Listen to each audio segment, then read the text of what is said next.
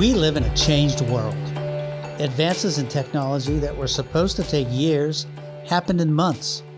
Along the way, assumptions and legacy thinking gave way to an urgency, a can-do, no, a must-do attitude.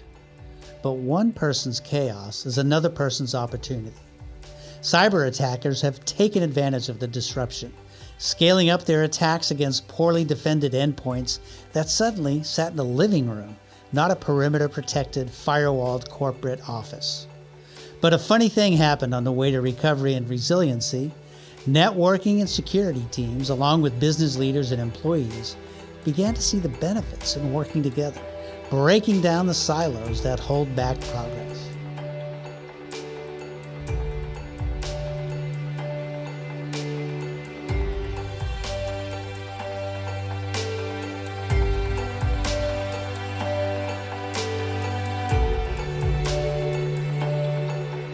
Hi everybody, I'm Jim Malone and welcome to Network Security for a Hybrid Business World, brought to you by IDG and Comcast Business.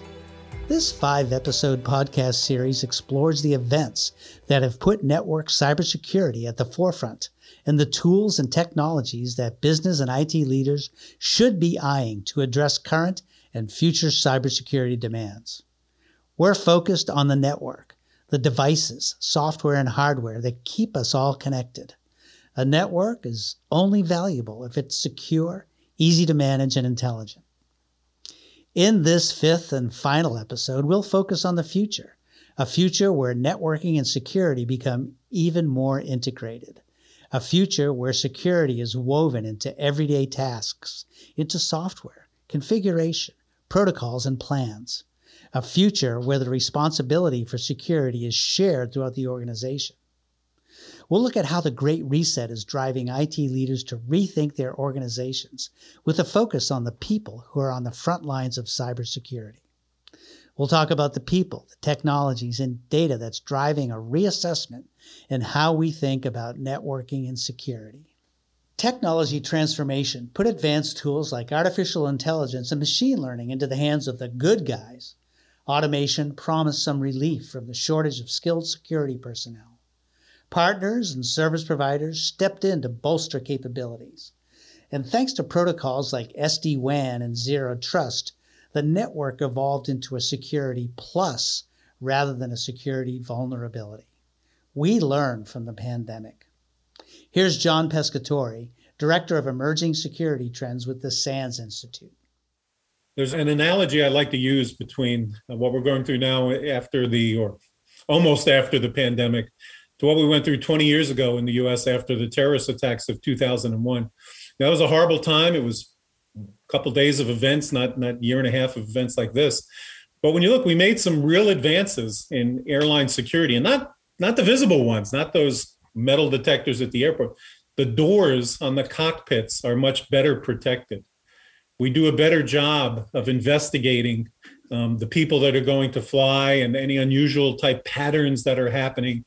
And we've all been willing to live with some interruptions in the name of security that we know, or we may have to wait in line while they check something out, and we accept that. So similar thing in security, there's a bunch of things like that are giving me hope. I mean, one is we're definitely seeing not just support, but mandates from CEOs, CIOs, boards of directors to block more bad stuff, be more aggressive in preventing bad things from happening.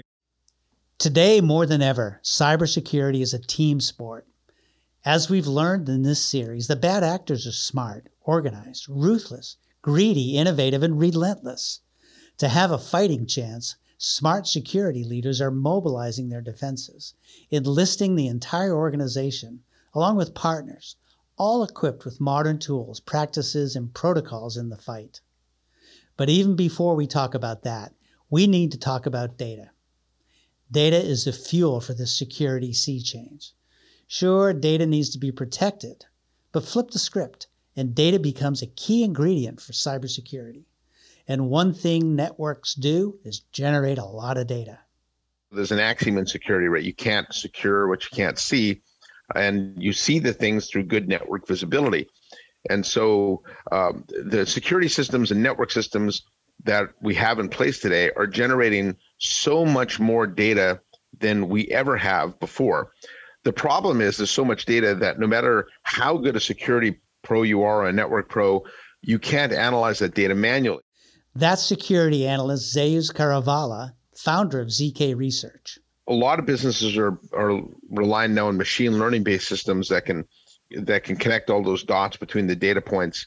But that does dictate that networking and security must come together, because it's network data and security data together. They're going to find those anomalies and help you remediate those problems faster. Of course, data by itself is just ones and zeros. It's got to be processed and analyzed to be put to use. That's where artificial intelligence and machine learning come in, says Comcast Business Shenna Seneca-Tarnish, who's VP of Cybersecurity Products. With more and more devices and the data that comes from those devices, the more security we have and the greater dependency we have on intelligence and machine learning to digest that massive amount of information and the potential security events that there may be into meaningful and actionable outcomes. And this is where security detection and response solutions are created, and they're absolutely a key component to the future in security. That intelligence can help security and networking leaders with Extended Detection and Response, XDR, a platform that expands beyond the endpoint to the next age of threat detection. Here's Zeus Karavala.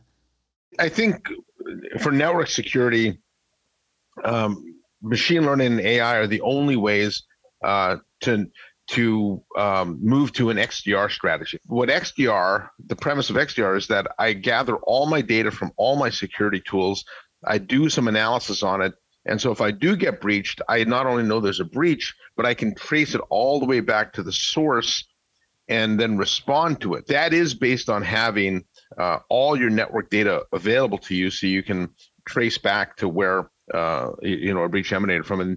And the best way to do that is through the use of AI and machine learning. So I do think that's what AI and machine learning do, is it gives you the analytics that you didn't have to be able to move forward with an XDR strategy. Otherwise, you'd be using manual methods and you'd frankly never be able to see anything.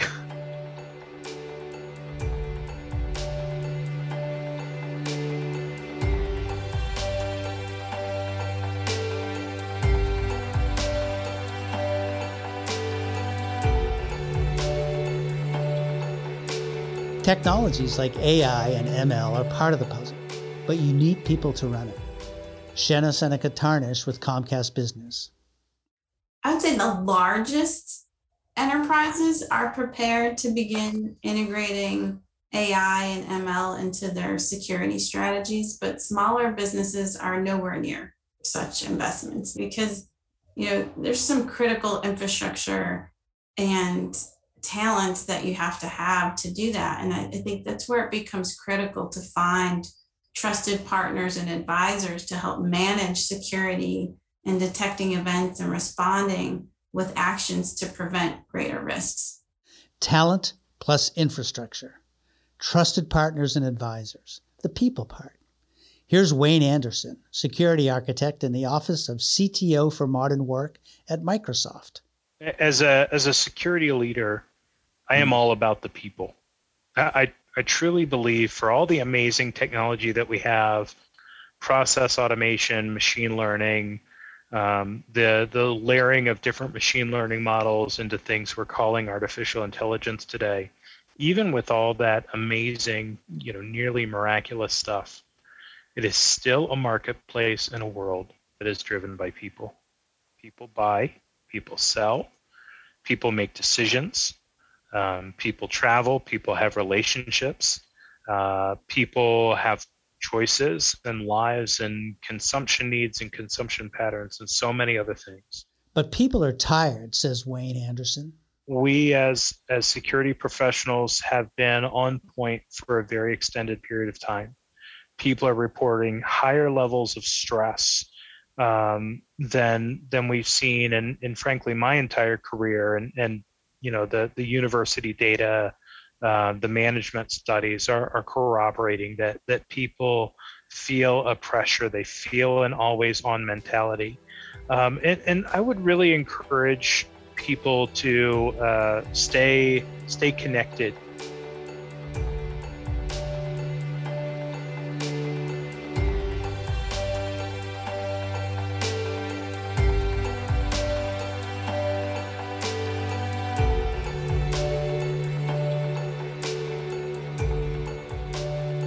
You're working at home. You're a healthcare professional, let's say. You get an email from your supervisor asking for medical records or personal information for a patient. In most cases, that should set off a cascade of steps and procedures that would protect the patient, worker, and organization from being phished, for example. But we're human. We make mistakes. Despite training and education, 86% of organizations had at least one user try to connect to a phishing site after opening a phishing email. In terms of key lessons, educating and awareness campaigns and training campaigns and simulations make a big difference, but they aren't the only solution. They're not a silver bullet. Actually, I think one of the lessons for cybersecurity, generally speaking, is there is no silver bullet. There's no box that you can buy that will make your organization secure. There's no training product that you can buy and deploy that will make your organization secure. That's Kane McGladrey, advisory board member for the Technology Alliance Group Northwest and cybersecurity strategist for Ascent Solution. But there's hope.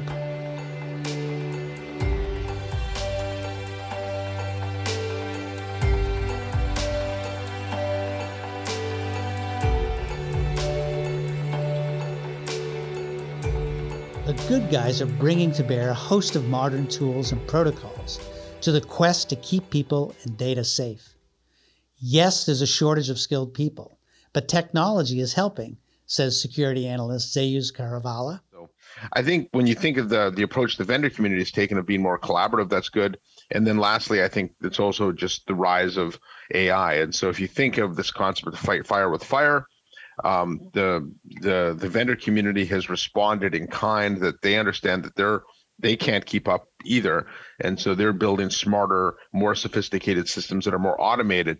And that actually would help the skill shortage as well, because if I can automate a lot of the mundane tasks of configuration management, things like that, then I can direct more of my resources to some of the more strategic things. And so I do think the security industry itself is trying to be a little more proactive and staying ahead of the bad guys instead of always trying to play catch up. And speaking of the skills shortage, Kane McGladrey says the hybrid work movement can be a boon for security teams. I'd say that the ability of cybersecurity personnel to work from home is really enabling individuals from diverse backgrounds who might not otherwise have considered a career in cybersecurity to pursue those careers in cybersecurity. So, for example, a working mother who works from home in cybersecurity has less of a challenge, especially given the weird hours that cybersecurity happens at anyway, less of a challenge associated with childcare than necessarily somebody who goes to an office, punches the clock from 8 till 5. It's not just working moms, says John Pescatori. The kids are all right as well. We're seeing a lot more interest from a much more diverse group of people to get into the cybersecurity field. Since it's been in the press, since it's gotten some mainstream attention on how we found the bad guys, we're starting to see 12-year-old kids, 14-year-old girls, newly arrived immigrants interested and talented in technology and interested in cybersecurity. So we're starting to see at the bottom of the workforce a very diverse set of people gain the skills, get interested in joining. And one thing I've learned over my career, any group of people, the more diverse they are, the better decisions they make. And I think that's a really good thing for cybersecurity, that we're getting new people in and new ideas and new visions into the field.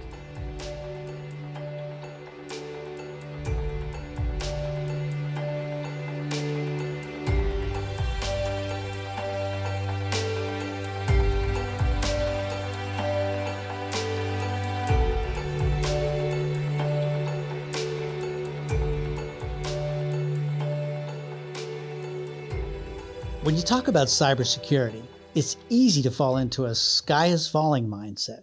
It can be overwhelming. Cybercrime will cost companies worldwide an estimated $10.5 trillion. That's trillion with a T, annually by 2025, up from $3 trillion in 2015. A typical organization suffers a phishing attack every 11 seconds. Despite that, our experts are hopeful about the future. Here's Wayne Anderson. I am super encouraged because I'm seeing a leadership tone and the reemergence of empathy in the business. I'm seeing a focus on sustainability, and I'm seeing people use this time of alternative operations to affect really great things. For Zeus Caravala, the cloud will play a key role. I think we're, with the rise of, biometrics and voice authentication systems and things like that, those are very processor intensive workloads. Now that those can reside in the cloud and become, cloud-based services, it becomes more scalable and much easier to use. And so I think we're finally starting to think about how we can allow our users to protect themselves better without it being overly complex. Automation is key as well, says Comcast Business's Shanna Seneca-Tarnish. I think we need to continue to work closely together on integrated solutions and, add another level of management to that, to have that automated detection and response. So you're producing outcomes that businesses really need, not just technology that they install. How do we help them address their greatest concerns for networking and security in one solution? Thank you for joining us for this series on network security for a hybrid business world. With our roster of experts and special guests, we've explored the convergence of networking and security and looked into the future of secure networks. You can listen to the entire series on Apple Podcasts, Google Podcasts, Spotify, or wherever you get your podcasts. And for Comcast Business and IDG, Jim Malone saying, thanks for listening.